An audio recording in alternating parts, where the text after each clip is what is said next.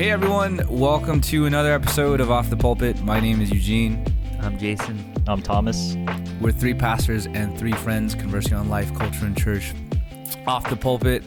Really glad you're listening in. I know it was a long break for us. We had a lot of, we'll get to it. We had a lot of stuff going on. Happy post-Thanksgiving. But yeah, I guess for both of you, there's a lot that's happened. But Jason, how's your housing situation? I now have like 5 million sermon illustrations on living in exile That's or crazy, living as a man. nomad. My family has been out of our home for the past, I think, 6 weeks now, maybe longer than that. We just had, it was like everything that could go wrong with a person's house went wrong within a span of a couple of weeks that basically caused us to have to rip open our entire home. And so I'm actually sitting here recording this, like I'm sitting in our home for the first time in a very, very long time. So very grateful for that. Yeah. That's crazy. Well, Jason's hopefully done, but also Tom, big changes. He's in his garage, so this shout out to our OG listeners. It'll be like the first episode, but there's a reason why. Tom had, and Lena, his wife, had his third baby Izzy. But yeah, how's that going, Tom? Life is good. Baby number 3 is great. If you hear a buzzing sound, yeah, that's from the garage, but it's just to make sure baby doesn't wake up. But yeah, man, can't complain. It's been fun. Yeah, so Tom is now 3 kids. You're playing complete zone defense with the kids now, right? It's zone defense, dude. Although we have to double team our son still. He's still wild. Tom can son us now in parenting. I know, Because for he, sure. he has one up on us. For sure. Three more than 2. That's crazy. But yeah, a lot's been going on, but we're really thankful that we could get back together. It's been a while, even for us 3 to see each other. So happy to do that. And as usual, we'll start off with a couple of questions from our mailbag. If you guys have any questions for us at any time, you can DM us anytime on Instagram and Off the Pulpit. But a couple of questions that came in through the mailbag. A lot of book recs, so Tom might be helpful. Tom is the certified book master here. But one question was, what are some books that have helped your own personal understanding of God's character in your own book reading history? I always like Knowing God by Jerry Packer. That's like kind of a very standard version of, pretty much captures everything of who God is and how he's described in the scriptures. I liked Holiness of God by R.C. Sproul. That kind of awoken me to something that the Western church probably lost sight of, about God being holy. And obviously, if you guys read that recent one, Gentle and Lowly by Dane Ortland, that book's excellent. So those are a couple of recs off the top of my head. I'd recommend, if you really want into a systematic theology book, is always helpful. So you can ask your own pastor for recs for that. So that's helpful. Another question. This is an interesting question. Book recs on church history, so I can see how today's church's problems are not new. I think one book that we talked about is The Color Compromise from Jamar Tisby. That talks about the racial history. Yes. But yeah, Tom, go ahead. Yes. I always read like 2 church history books a year, just for that very reason, to make sure that I understand the current context is not new. Mark Knoll, he's great. He wrote a book called Turning Points, along with a couple other historical books that are helpful. Bruce Shelley's book, Simple Church History, or Church History Made Simple. That book's really helpful.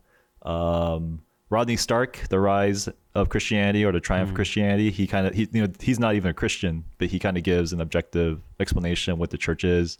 And then Tom Holland's book, Dominion. That book's super dense. But again, he's a non-Christian, and I actually like reading church history from non-Christians because it's not biased or is trying to like make the church shine like this bright light, but they tell about the sins of the church. But at the same time, you see how the church really literally changed the world. And so it's always nice to read through church history. And I try not to read the too boring ones. I try to read ones that are readable. And there's a couple of good ones that I found. Yeah, I mean, those are all definitely books that I would recommend as well. We did A Color Compromise as a church. That was so good. One that I would recommend that may not be as well known is a book called The Patient Ferment of the Early Church. And that's a book that I've been reading right now. That's really good. And it just talks about how the church how the church spread, how it, spread from being like a marginalized Jewish sect to the ends of the earth. And it's actually really fascinating. And it speaks to, I think it's very encouraging to read, especially in light of everything going on right now, where people feel like the church is imploding. But you just realize that the greatest moves of God in history happened when the church really felt like it was working from the margins, not at the center. And so definitely would recommend that one. Nice. Is that a Fuller book? I've never heard of it before. Which it's a good one. It's by Alan Kreider. Yeah. Alan Kreider. Mm-hmm. Great. Nice. Those are all helpful. So I'd really recommend those. A couple of other quick questions. Do you guys get sermon feedback from your wives? If so, what do they say? I feel like I used to. Like used to give me like a thorough analysis of my sermons. Oh, wow. But like the past 2 years, she just gives me a thumbs up or no thumb. And so is either she don't care anymore or she just has other things on her mind. Yeah, no, same here. And the only time I usually do get sermon feedback is when we're fighting. And she's like, what about what you talked about in the sermon last week? I'm like, dang it. At least she's You were listening. Yeah, but yeah. No, usually a thumbs up, or nothing at all. I will say, like, my wife, to her credit, and she probably knows, does this because she knows me and probably how sensitive I am after a Sunday. She rarely will give me like negative feedback on a sermon after a Sunday, Yeah. That's good. Yeah. I'm the same. Usually, if I don't get feedback, it's good. If she does have comments, I'm like, oh, I probably messed up, or I said something I shouldn't have said. That's usually what the feedback is. But I hope that's helpful insight. A more general question. We might have talked about this in the dating episode, but just quick, whatever comes to your mind really quickly. How should I trust God's will and timing in the season of singlehood for my life? We should do a whole episode on that. Just like singlehood? Yeah, because I really think this is a very American Protestant problem. Because like in the Catholic Church, for example, that is not as big of a problem because singleness was seen as something that's reverent because celibacy is practiced by the clergy versus in the evangelical Western Church, every Christian leader is married. It's all about like the family. And so, again, there's good things about that too, but it's now become like this stage of maturation spiritually. And if you don't reach that, then you're kind of not really living out the fullness of humanity. That's almost the feel people get. And so, I feel like it should be the same prayer. Like, how do I get through my marriage? How to get this season of hardships of marriage, the season of parenting. But for some reason, singleness is seen as like this dark period that you just have to endure and trust God's timing. Whereas in reality, it's not any harder, I think, than other stages of life, but it's seen as something that's uniquely hard because more of our context in modern evangelicalism. Totally. And I think churches also do a pretty bad job, in terms of, I think churches definitely perpetuate an idolatry of marriage and kids. We kind of, the way we talk about marriage and the way we try to push people to get married often gives people the sense that they are stages you have to graduate to, like, singlehood, and then, you can graduate to the next level, which is marriage, and then graduate to the next level, which is parenthood. And definitely, I don't think we see that, in the Bible. And I think it's very telling that Jesus, we often say, is the most fully human person that ever walked the earth, and he was a single, celibate Jewish rabbi. And so I think that says a lot. Yeah. I feel like we've idolized the nuclear family over family itself, if that makes sense. But none of those answers probably helped you. But we hope an episode on singlehood will come out soon to help you. Yeah, just hang in there. We'll have an episode talking about that. But last question. This I think this is a good question because I think a lot of people probably will relate to this if they're listening to us. I've been at the same church since its birth 26 years ago. But once the senior pastor retired and COVID hit at the same time, the church disintegrated and closed down. I've been church hopping for two plus years. What is your advice for someone who's looking for a new home church? What are some green flags, red flags, and some white flags? Meaning, what are some things I should surrender? It's a very mature question to ask. But yeah, I guess it'd be helpful just to whatever pops in your mind.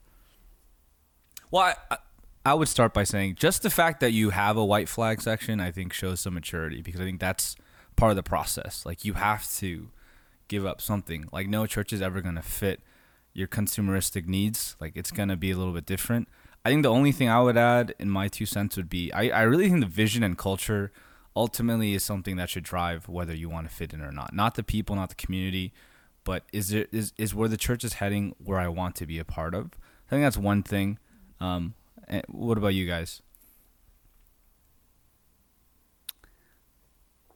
I would say that the toughest part, if to have been at one church for 26 years, is to kind of rid yourself of the expectation that you're going to find a church exactly like that one. Sure. Like, I've never been at a church that long, and I can't imagine what it would be like to be at a church since birth, and then to have to kind of like look for a different church, different home. And so, I think, that is a tough place to be in, but, and I think the temptation is going to be there to try to like find one that's closest to that church. But yeah, I mean, I would definitely, surrender that expectation right off the bat. And I agree with Eugene. I think values, culture is so important. I believe that even more so now that I work for a church. And, I feel like not just finding a church that has like a vision that on paper you agree with, but a church that I think where you see tangible like ways that church is living out that vision and those values in community. Obviously, it's not going to be perfect, but a church that is actually trying to live out the things that they say they care about, I think, is huge.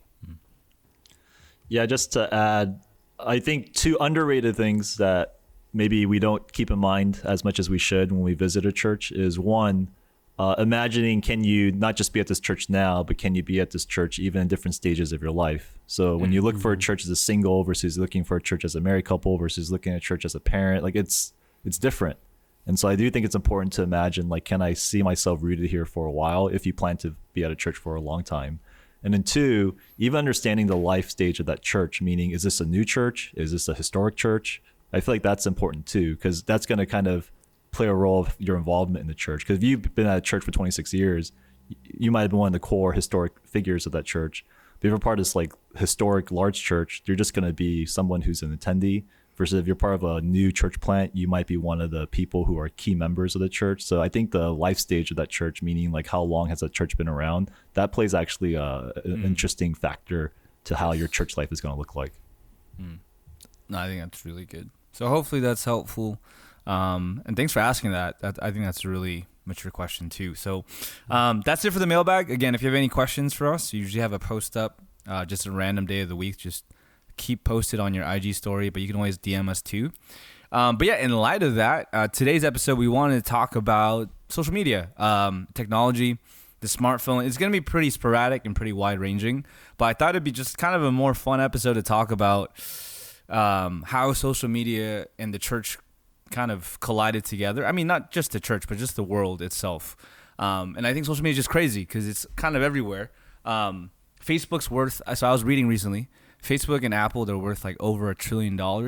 I think Facebook alone is worth more than all of the Korean stock market put together.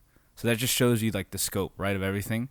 So I think with that, it's just crazy. But I think we all know kind of the negative effects of social media. If you haven't watched Social Dilemma on Netflix, I suggest you do so. And I just kind of want to dive into that together because I do think it's an interesting conversation to have. So I guess the first question I want to ask you guys, and this is, I don't know. Well, it's a simple question, so I just want to see where it goes. I don't really have a trick answer involved, but do you guys feel like the smartphone is a good or bad thing for the church once it was invented? I'll take the easy answer. Both, good and bad. Accessibility in many ways, connection in many ways that you couldn't have fathomed before, but also created a sense of individualism, a sense of false connection as well. I do believe that it changes things no matter what. And one thing that I heard from I think it was a TED Talk that I thought was true is any tool that you use, it's never neutral. It's always used for good or for bad. But no matter what, the tool is gonna shape you. For example, if you use an axe over and over again, it's not something that you're gonna become unchanged by. You're gonna get calluses by using the axe over and over again with your hands. And in a similar way, social media, it's going to shape us in ways that we did not imagine. And so it's not neutral. What you do with it, obviously, is good or bad, but it's going to change and shape you, and it's going to change and shape the church. And this is something that you have to almost know and identify so that you can see what is the church really meant to be in light of the social media context that we are in right now. Yeah, I mean, like, as with everything, I think it's a good gift.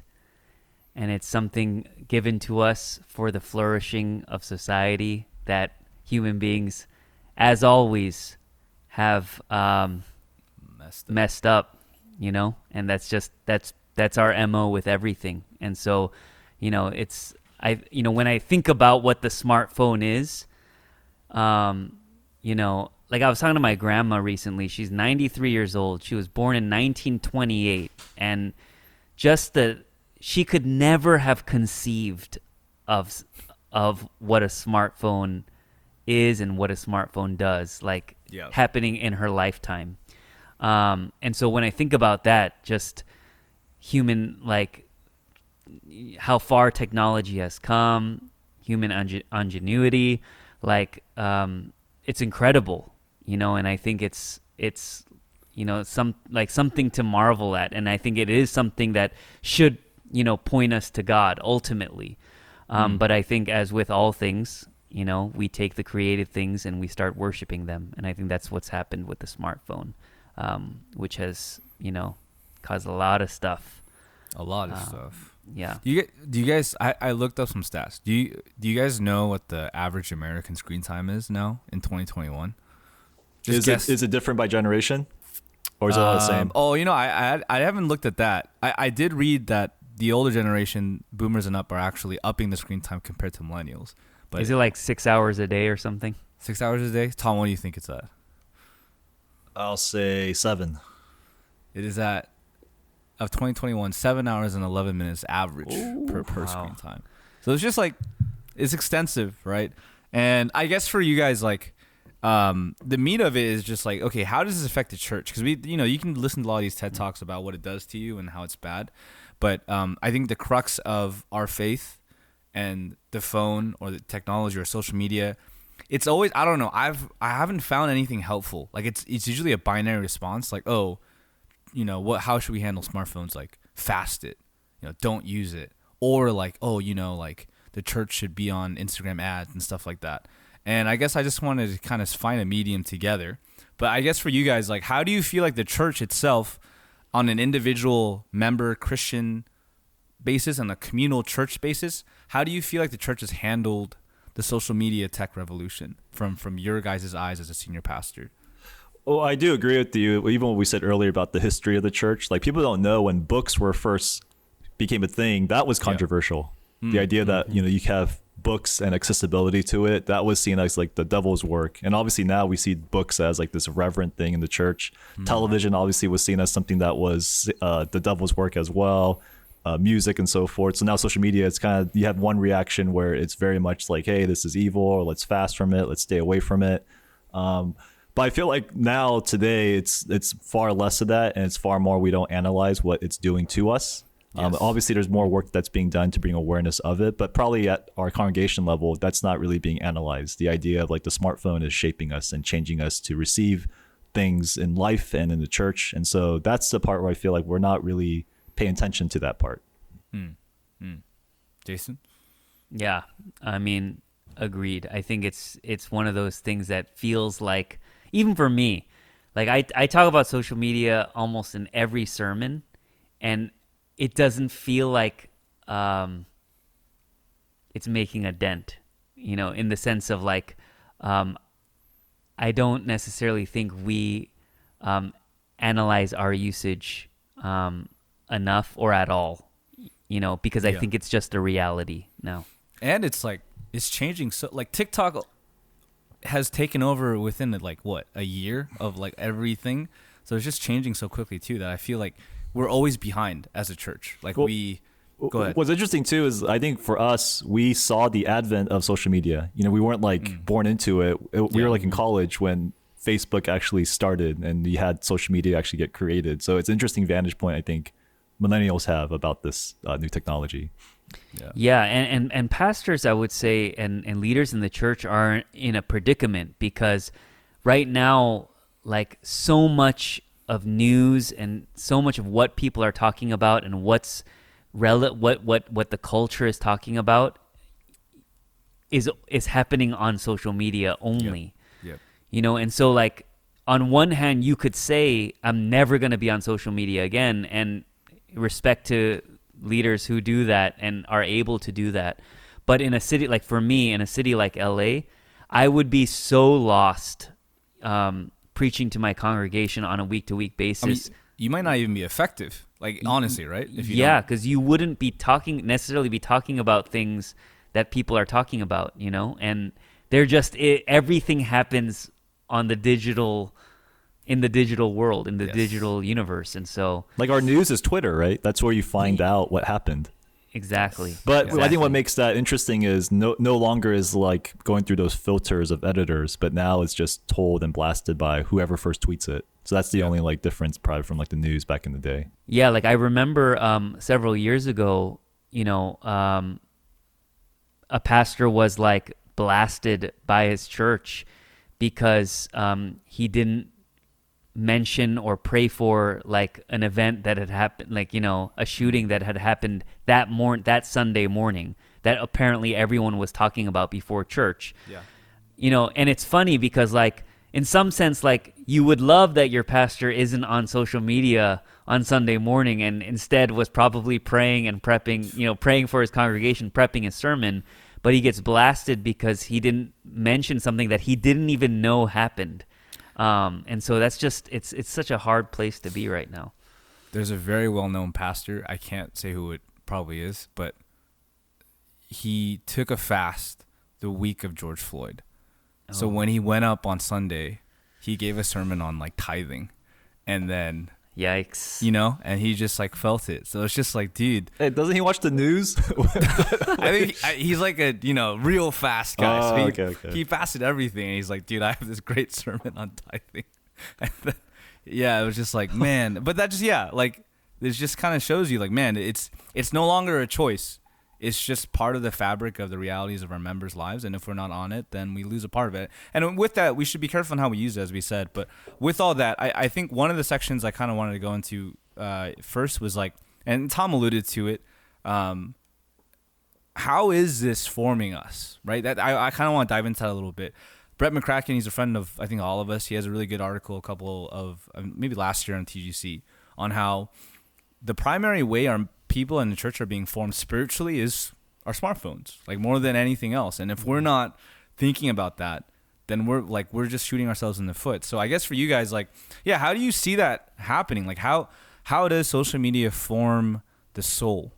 Like Tom talked about the calluses of the hand. Well, what are the calluses to the soul that you feel like are forming just from seeing your members and your churches of like, these people are on social media all the time, and we don't want to be accusatory because it's just part of our realities of life. But maybe it'd be helpful for our listeners to see like, what are the actual spiritual effects you feel like are happening? Well, one bad thing I think socially that was pointed out to me that was really good. There's this lady named Cheryl Turkle. She wrote like the first book on like social media and like its effects. And this is back when like Facebook and was the only thing that was there. But she was talking about there was like this commercial that was shown describing how pretty much depicting this girl, this teenager who was at a Thanksgiving dinner, and everyone's talking, politics and things that they don't really care about, or it's just really boring. And the girl just went on her social media and she went to this different world. And it was pretty much an advertisement saying, hey, you don't have to be where you're at because you could transport yourself anywhere.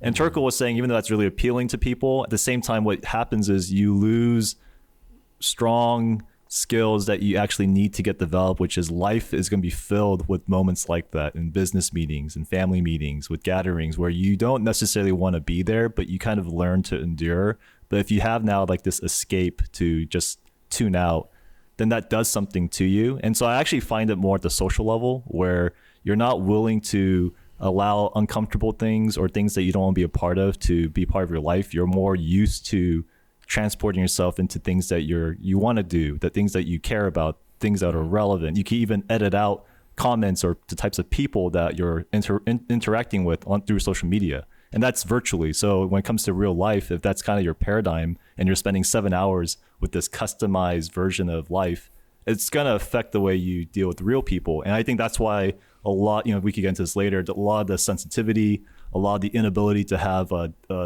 dialogue that's disagreeable, it's lost because we've been shaped socially by customizing our social media platforms. Yeah, and I would only add to that too. There's a really good book that I read recently called Breaking the Social Media Prism by Chris Bale, I think. And what he says, so I think Tom's right, where social media, it allows you to edit your world, but this guy's thesis was it doesn't even allow you to do that. It's actually editing your identity. That social media, we think it's like this place where we go to look at content, but it's actually a place where our identity is actually being formed. Because social media is no longer content just being, taken in, but it's also you producing content to be taken in. So his whole premise of the book is we think social media is this mirror that we look at, and that's like, it helps us understand who we are and our place in society, but it's actually a prism because it distorts reality because it's not reality, right? Like this, everything is manufactured. So I think that's a big thing too, that like social media, I think people go thinking, I just want to, like what Tom mentioned, veg out, just look at some stories. But I don't think we realize on a spiritual level, and as pastors are saying that, your identity is being formed by that process of scrolling and looking through these stories, because that's essentially what happens when you're scrolling through these feeds.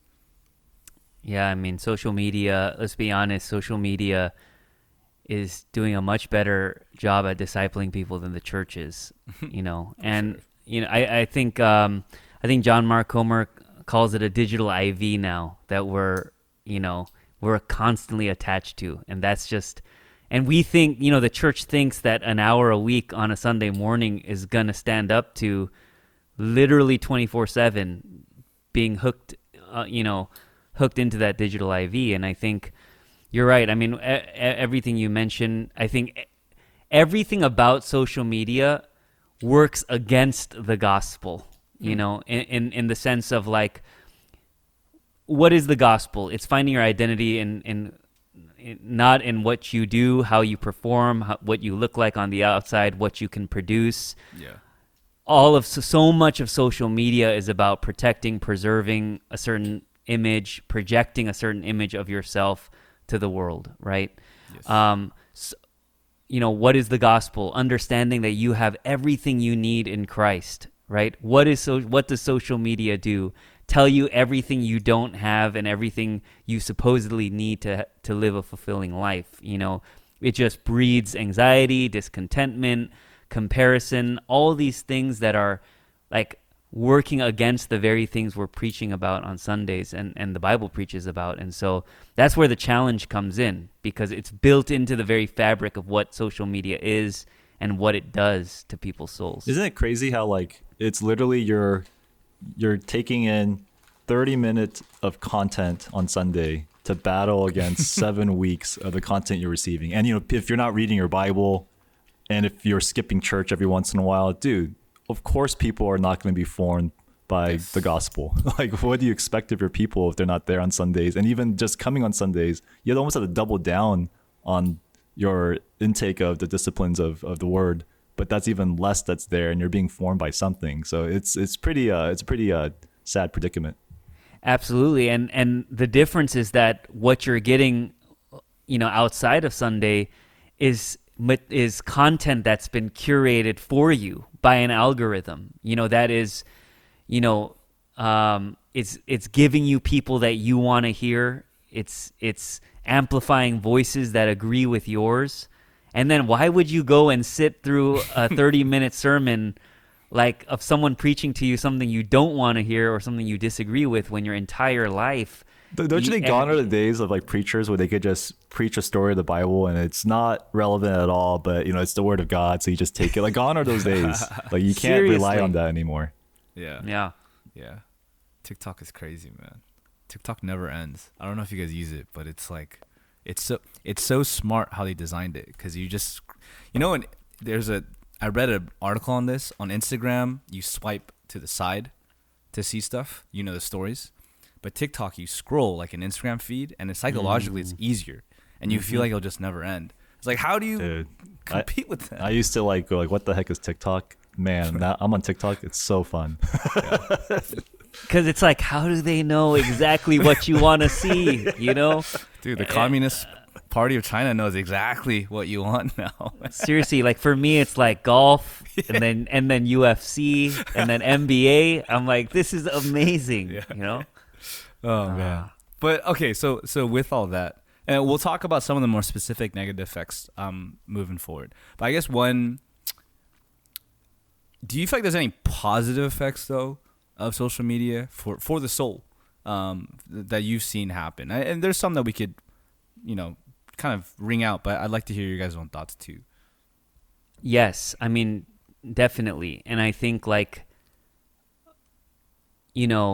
just again, the accessibility of so many different kinds of voices, I think that's something that wasn't possible in the past. I'm able to learn from so many voices from around the world. Yeah. And it's helped me grow as a pastor. It's helped me grow as a Christian, broaden my perspective on so many different issues. If I'm willing to move outside of my echo chamber, just to be able to go to different places. I mean, this one is tough, because I agree with Tom in that social media can create a false sense of connection.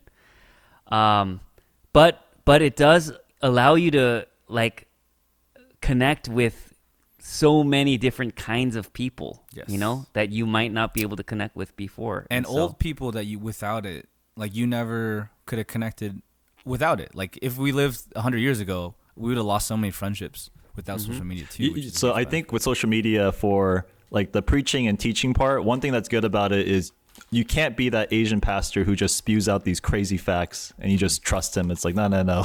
Now people know their stuff and they could check you, so you can't be that dictator type of pastor who, you have to know your stuff better, which I think is actually good for the church, because now you're gaining content that is more factual. I think socially it could create more depth, but it also could create more shallowness, meaning, back in the day, there was no dating.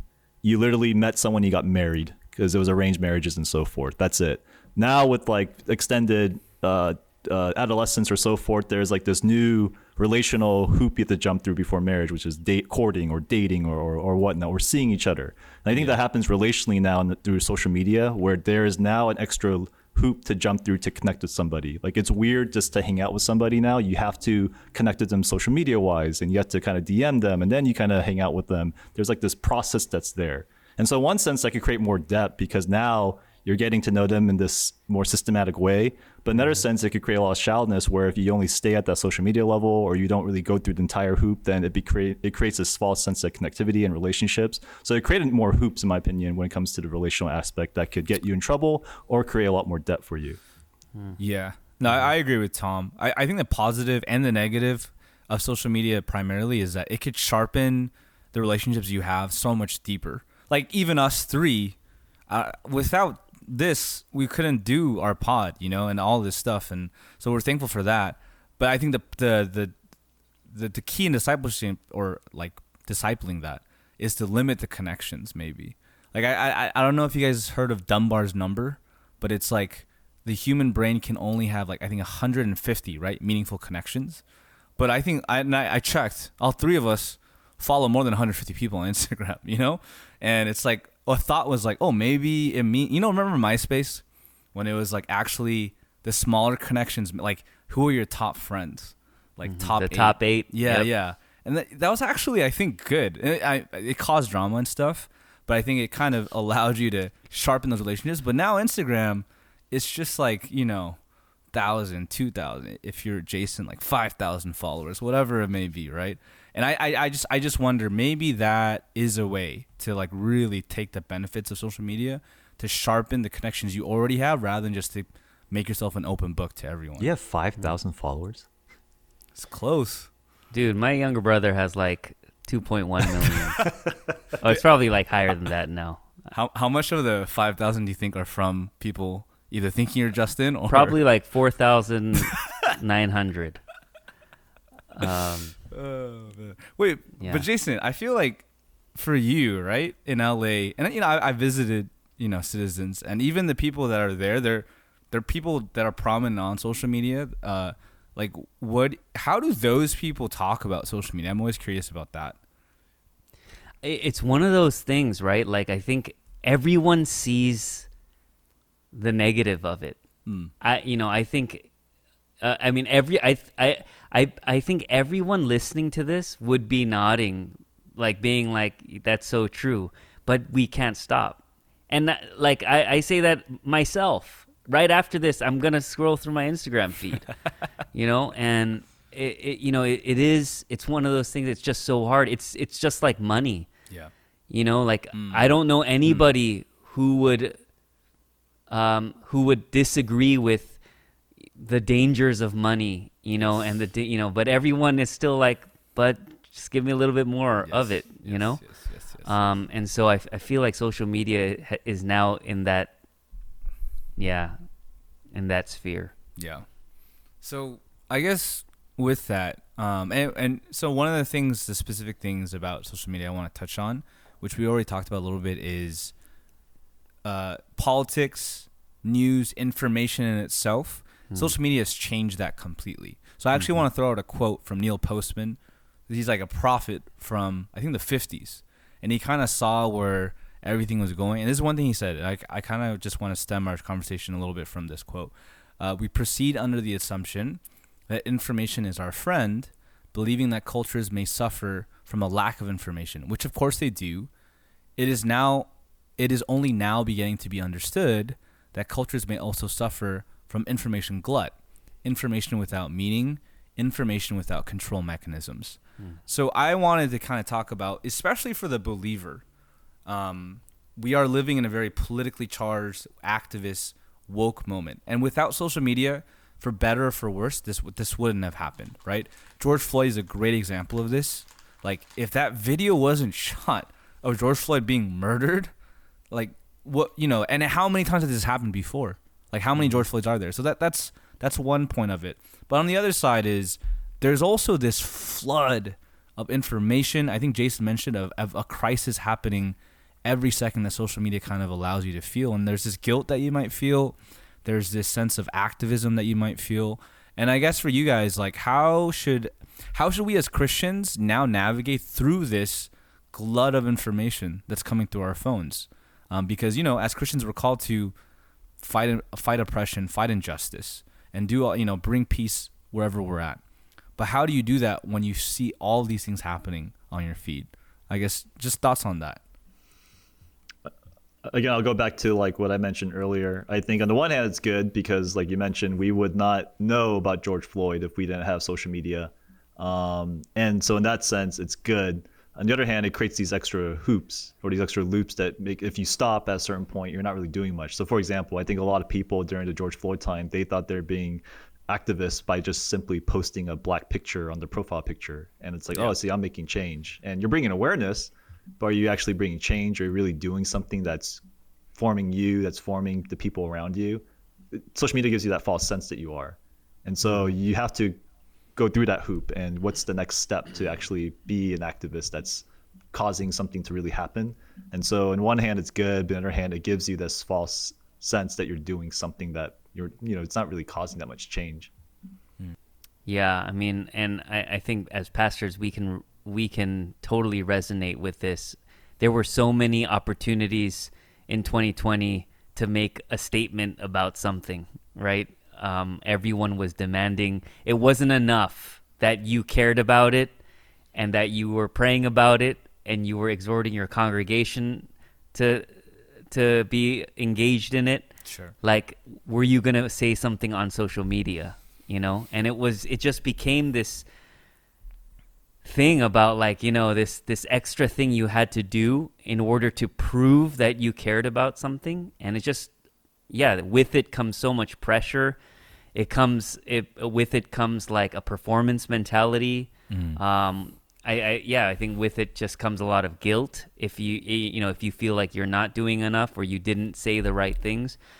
And so I agree. I think that just it's difficult to navigate. I think there are, if we accept social media as a reality that, our people are going to be navigating, I think there are ways that you can insert rhythms even into your social media usage. So, for example, I think one thing, we're so used to, again, scrolling, and even news, even heartbreaking news. It's so easy to read it, feel something, move on to the picture of the dog, move on to the meme, move on, but I think even teaching our congregation, when you see that headline come through your feed, what does it look like even in that moment to pause, to grieve, to pray, to lament? I think there are small rhythms, like baby steps we can take even with our social media usage. What does it look like to take, like, brief times away for silence and solitude before you go back, to rest, to, like, give the soul some room to breathe. I think there are things we can incorporate into our lives, understanding that social media is probably going to be an ongoing reality there. I mean, it's true. One thing that someone mentioned to me that I thought was true is social media, it's kind of like the wild, wild west right now. There is no rules, and people are just kind of doing things that you would never do in real life, but they never been discipled in this area, nor do they even see it as part of discipleship. Like, people at my church, they post crazy stuff sometimes on social media. And so, dude, you would never do this in real life, but they almost like disconnect themselves from like their social media avatar. And it's like, dude, this is still representing you. And it's still part of what it means to be a follower of Christ. But you kind of disconnected that from what it means to be a disciple. And because it's something that's never been really talked about or formed for them. So true, which is why, it's like, people could not say the things they say on social media if the person you were saying them to were sitting across the table from you. It's like that Mike Tyson quote. Did you hear that, Mike? Yeah. Exactly. People are too used to talking without getting punched in the face for what they say. No, exactly. That's exactly it. That's why embodied presence is so important. Yep. I think social media makes national news and global news really sexy because it has to. But I wonder, like, how much of local news is probably more of what we should do as disciples, meaning, I don't know, like the injustices. And I'm not saying that we should ignore everything, but I think it's really easy to get brownie points about, George Floyd, which we should probably talk about, right? Or Ahmaud Arbery, or even Kyle Rittenhouse, right? All these things, they're taking, news headlines and all that. But maybe what about, like, the homelessness crisis, like, in your inner city? Like in San Francisco, in Los Angeles, in OC, and all that stuff. Like, that's not really talked about, And I wonder, I wonder if God cares more about what we're doing in our neighborhoods than the global headlines, because that's what the algorithm is telling us should be important. So I think that's the only thing I would add with information is just, like, don't get so, like, sucked into the sexy information. I think God cares about all injustice, which includes the unselling injustices in your backyard, if that makes sense. So I think with that too, another question I wanted to ask you guys, and Tom alluded to, is how social media has changed how we, and Jason too, how it's changed how we talk with people, our sensitivity levels as Christians especially. I feel like it has made us more easily offended in good and bad ways. and more volatile in good and bad ways. So I guess for you guys, like, yeah, how have you seen social media also change the relational level between people? And what are things that are good? What are things that are bad? And how can are there ways that we could change those or disciple our ways out of that too? Yeah, it has completely eliminated the art of listening. Like they say that listening is making the other person the protagonist of the conversation. Social media makes you the protagonist of every conversation. Everything is not a dialogue, it's a monologue. So you post what you want, without having to see the reaction on the other person's face as they're receiving the information they're getting from you. Mm-hmm. You choose what to like. You choose when you're gonna, when you're gonna comment, what you're gonna say. You can actually take time to think about what you're gonna comment, and you can take time to curate, the words that you put together. Whereas in a real conversation, so much of it is happening in real time, and you're constantly like gauging the other person's responses, you're gauging the other person's emotional energy. There's so much like EQ happening in that moment that that goes out the window when you're on social media. And so, this is why I think, like, again, I live in the land of influencers, and the vast majority of like people who've just been on social media their entire lives, for most of their adult lives, they struggle with listening. Like they get into conversations with real people, and I don't even think it's because they have any malicious intent. They just don't know how to like stop and like wait for the other person to say something back. And I feel like we all kind of experienced a little taste of that during the pandemic when we had to preach to a camera every week. Because it's like when you're preaching live, you're like constantly, it's like you're feeding off of the energy that's coming back at you. You're watching people nod. If they're frowning, you're like, oh, I'm taking this in the wrong direction. When you're preaching to a camera, you can say whatever you want with zero repercussions, at least in that moment. And so that's kind of the illusion that social media gives. Yeah, it makes us more performative, I think, because it's by nature it's performative. Man, I can't handle when pastors post like their own sermons about themselves. It's like, I don't trust pastors who do that. Like, I would never in real life be like, hey, you should listen to this sermon of mine. Like, so, like when you post your own sermons about yourself, I'm like, come on, man. or your own quote. Like you post a quote and it's from you. It's like, man, come on, man. This one really blessed me today. By me. Where's the author? Oh, it's me. It's just me. It's just me. You can only do that if you're like Tim Keller. Yeah. Yeah, I the last section I wanted to talk about social media is like, and we already talked about this a little bit, but just romance and like relationships and even sex, because I think it has affected a lot. I think social media has affected sex or sexual ethic way more than even pornography has in certain ways. But I guess for you guys, I know we talked about this a little bit in the dating episode, but that was a while back, and maybe we're more versed too. But we always get questions on this too. But like, how should Christians navigate this new virtual romantic space? Because like Tom mentioned, the whole idea of marriage and dating has changed completely.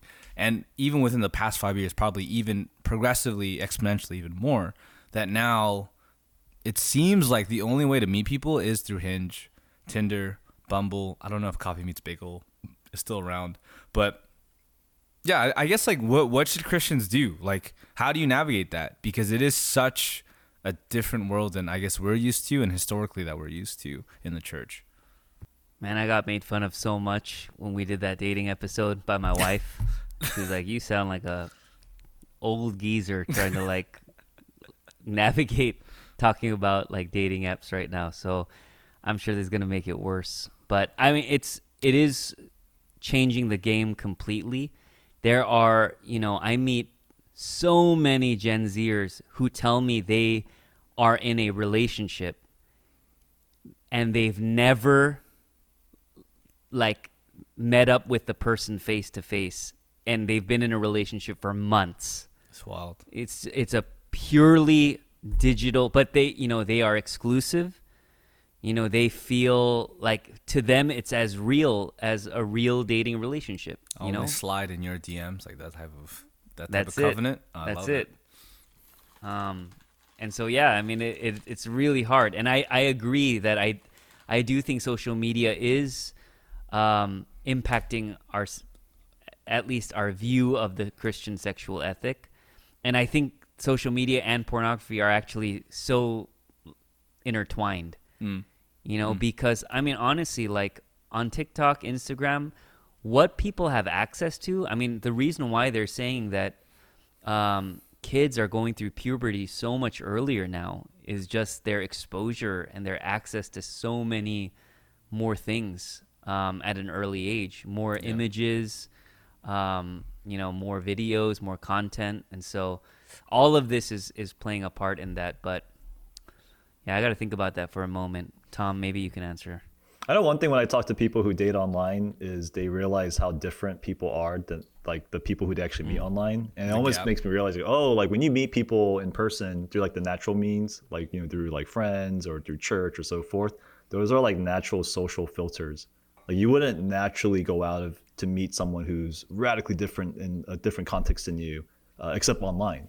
Like you're going to meet people. It's almost like a freshwater fish meeting a saltwater fish. It's like, dude, like you'd have no business being in the same social sphere, but because online is connecting you and you find yourself the other person attractive, you're now connecting socially. And online, you don't really feel the differences, but when you actually start talking or trying to form a relationship, it's like, wow, like your dictionary for all the words that I use is completely different than my dictionary, because I grew up like in Cerritos and the OC, and this is kind of the way that life is done. But you grew up in this totally different part of the country or a different part of the state, and the differences are just way wider for the person because they normally would never rub shoulders. And again, that doesn't necessarily mean it's a bad thing, but they're just two totally different social animals who would never have like rubbed shoulders before, but online has created that medium for them to meet. And so I notice a lot of people when they talk to me about dating online, they just meet like weird people. And it's weird not because they're objectively weird, it's because they're so different, because they're not going through the normal social filters that we take for granted. Yeah, I like similar thoughts from Tom too, because I think from the people that I've talked to that are on these apps, it's like it makes you think that connection is the biggest thing that you need to look for, because that's how the app sells basically. But and this is the thing that I guess that's good, because maybe you could find someone outside your network of, we joked about how find a cool Christian Korean boy, like that just doesn't exist. So you got to go like outwards, right? But there's an element missing what Tom's getting at, that, and I think it's biblical, that relationships are meant to be in a communal space. And that if you jump, let's say you do get married to someone that just not part of your community and you're not part of their community, it's like, man, I get really nervous about what's going to happen in 10, 20 years from all these marriages from Hinge and Tinder and Bumblebee, or sorry, Bumble. I sound so old. Yeah, we just sound like these old geezers right now. Is it Bumblebee? It's Blackbee? You kids and aren't bumblebees. Yeah, but I don't know. And man, this makes me sound super old, like get off my lawn. But I just want, like, I really wonder what the divorce rate will be in 10 to 15 years, because I fear it might be a lot higher than it is now, and that just kind of scares me. Yeah, and I think even the ways that the apps are made, the ways that you can choose certain filters. I know some apps allow you to filter people who aren't in a certain salary bracket. And it just like makes like, it makes me sad even thinking about my own story, wondering if like Carol saw my stats on paper. I mean, at the, especially if I was in my mid-20s and I was a starving artist at the time, like living off of PB&Js, and like, I don't know, would someone have given me a chance at that time, And there are so many of these things, like so many great people that I know that like maybe on paper, and this is where like what I mean by like anti-gospel, this is like the definition of show me like what you're worth, and then I'll choose you. And For it's sure. just such a dangerous space to be in. And so I given that I would say most people, even in my own church context, are meeting people online, I don't know that it's something that like you can say don't do it, because I feel like this is the new normal.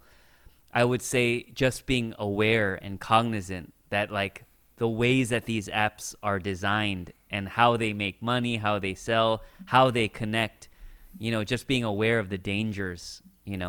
Yeah, you're avoiding those those normal filters. Like if we like somebody or interested in back in the day, someone would see you talking to them at the retreat, and all your friends would be like, "Hey, like what's going on there? Like, hey, I know about that girl," or "Hey, like are you going too fast?" and so forth. But when you're dating online, nobody knows what you're doing. It's all very individualized, and then one day it's like, "Oh, I'm in a relationship." Everyone's like, "Oh, you are?" And again, nothing's necessarily wrong with that per se, but you're kind of, like Eugene mentioned, avoiding that communal input of what's going on in that part of your life. Look, marriage is already a game of catfish, because like you always get catfished by your spouse, and Shout out Sylvia. we all catfished our wives. That's fine, and you just want to minimize the catfishness of your relationship. And if you add an online, and this is the thing, we're not trying to hate on online relationships, although we sound old. It's just you're adding so much more of a factor of that catfish hitting, because you will feel that. Any marriage feels that. You're like, wait a second, this is not who I. So pretty much, it's all the more you have to double down on how careful you are, and it's more on you to be careful. You don't have that communal support. It's on you to be more intentional. Yeah, and again, I've seen good relationships come out of it too, but it's just like, man, just be careful. I think that's the main thing that we're saying to you. Man, we sound like grandpas, man. Just, anyways, be careful out there in the bumblebee world. But yeah, so I guess just any other topics you guys want to hit on social media too? I know we kind of was sporadic, but it's such a big. Are you guys worried about Meta? Oh yeah, what are your thoughts on Meta too? Man, Meta. I mean, that's gonna be the world that our kids grow up in. That's crazy. They're gonna have avatars of their own. They're gonna like their own, all their, like everything they own is gonna be like an NFT, and everything is gonna be like digital. I feel like it's inevitable. It's not like something we could avoid. Like it's gonna happen. Yeah, it's like, it's just, you remember WALL-E? It's like, it's just veering into that direction, right? It's so crazy. But yeah, I don't know. We'll see how Meta goes. I'm sure church services, you'll see them on Meta soon too. But I guess just to end, I kind of want to just center, and we kind of already hinted a little bit, but okay, look, we don't want to hate on social media. It might sound like an episode that we've done that, but like we mentioned, we think it's a gift, ultimately. We think it can be used for good. It should be part of discipleship. So I guess for you guys, like, what are some rules, guidelines, pieces of advice that you would give to our listeners that are disciples that want to be discipled in this area? Like, what are some, because this is the thing, like I mentioned before, I have not heard many good ideas. I've heard go on a social media fast, like just follow Christian accounts, and I'm just like, just follow.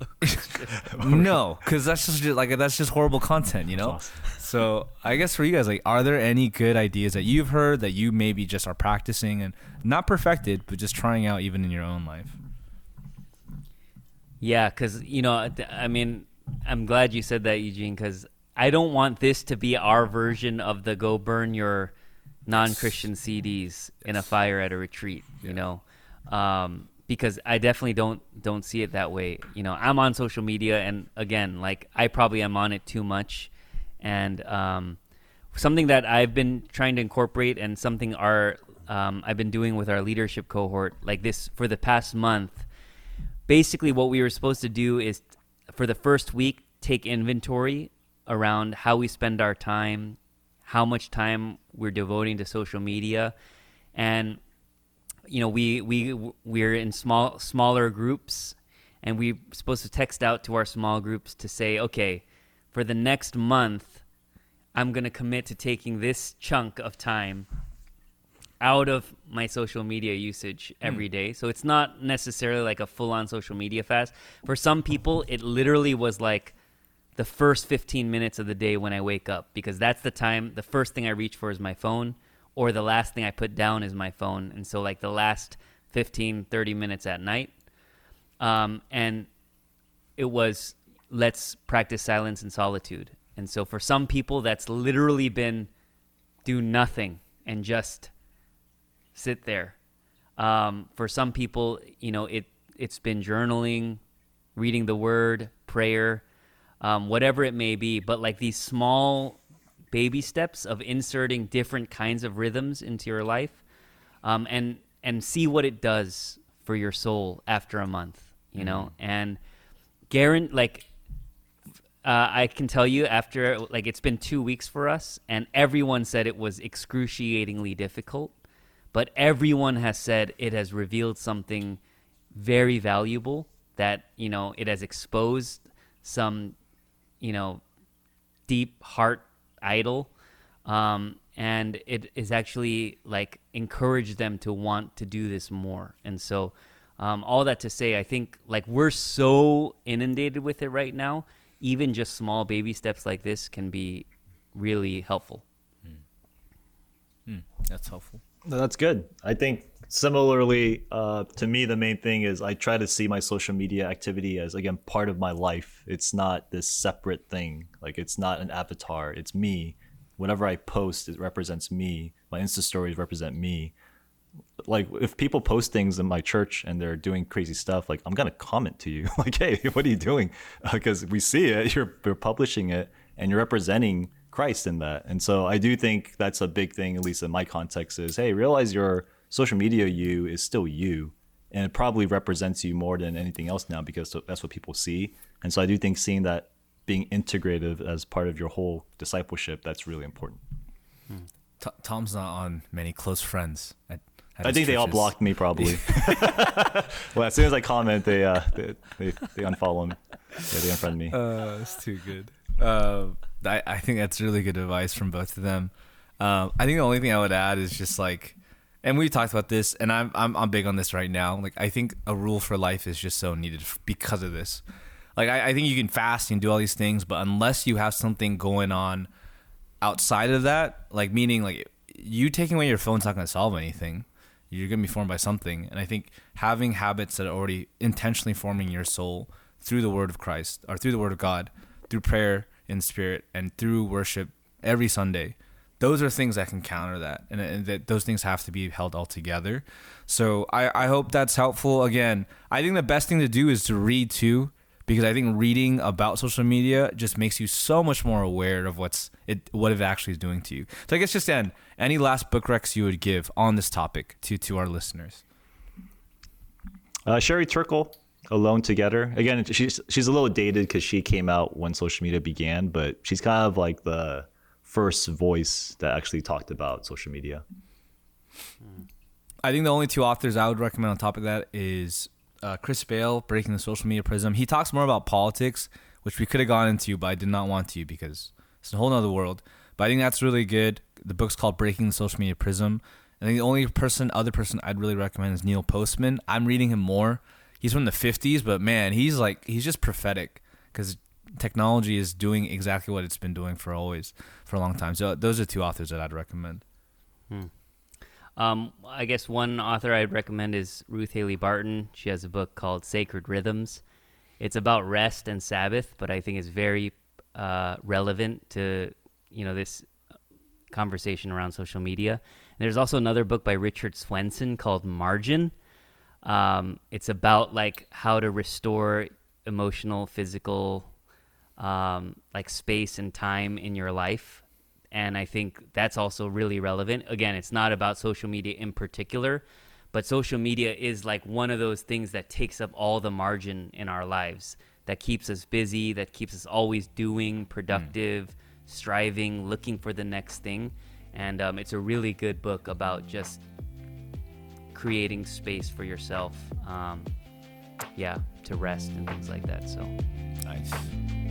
Well, yeah, I hope that's helpful. If you have time, read those. We hope, as you are listening on this phone and finishing, take a break. I'm going to go on TikTok right after this probably, but hopefully take a break, do some of the things we tried, that we practiced, but more than anything, just be aware. This is part of your discipleship process. I think that's the biggest thing we want to talk about. So thanks for listening. Really thankful for all the new listeners that have come in the past couple of months. So yeah, you could, if you like, comment, subscribe, rate us on Apple Podcasts. We'd really appreciate it. But with that, we hope you're blessed. We'll hope to see you on our next episode.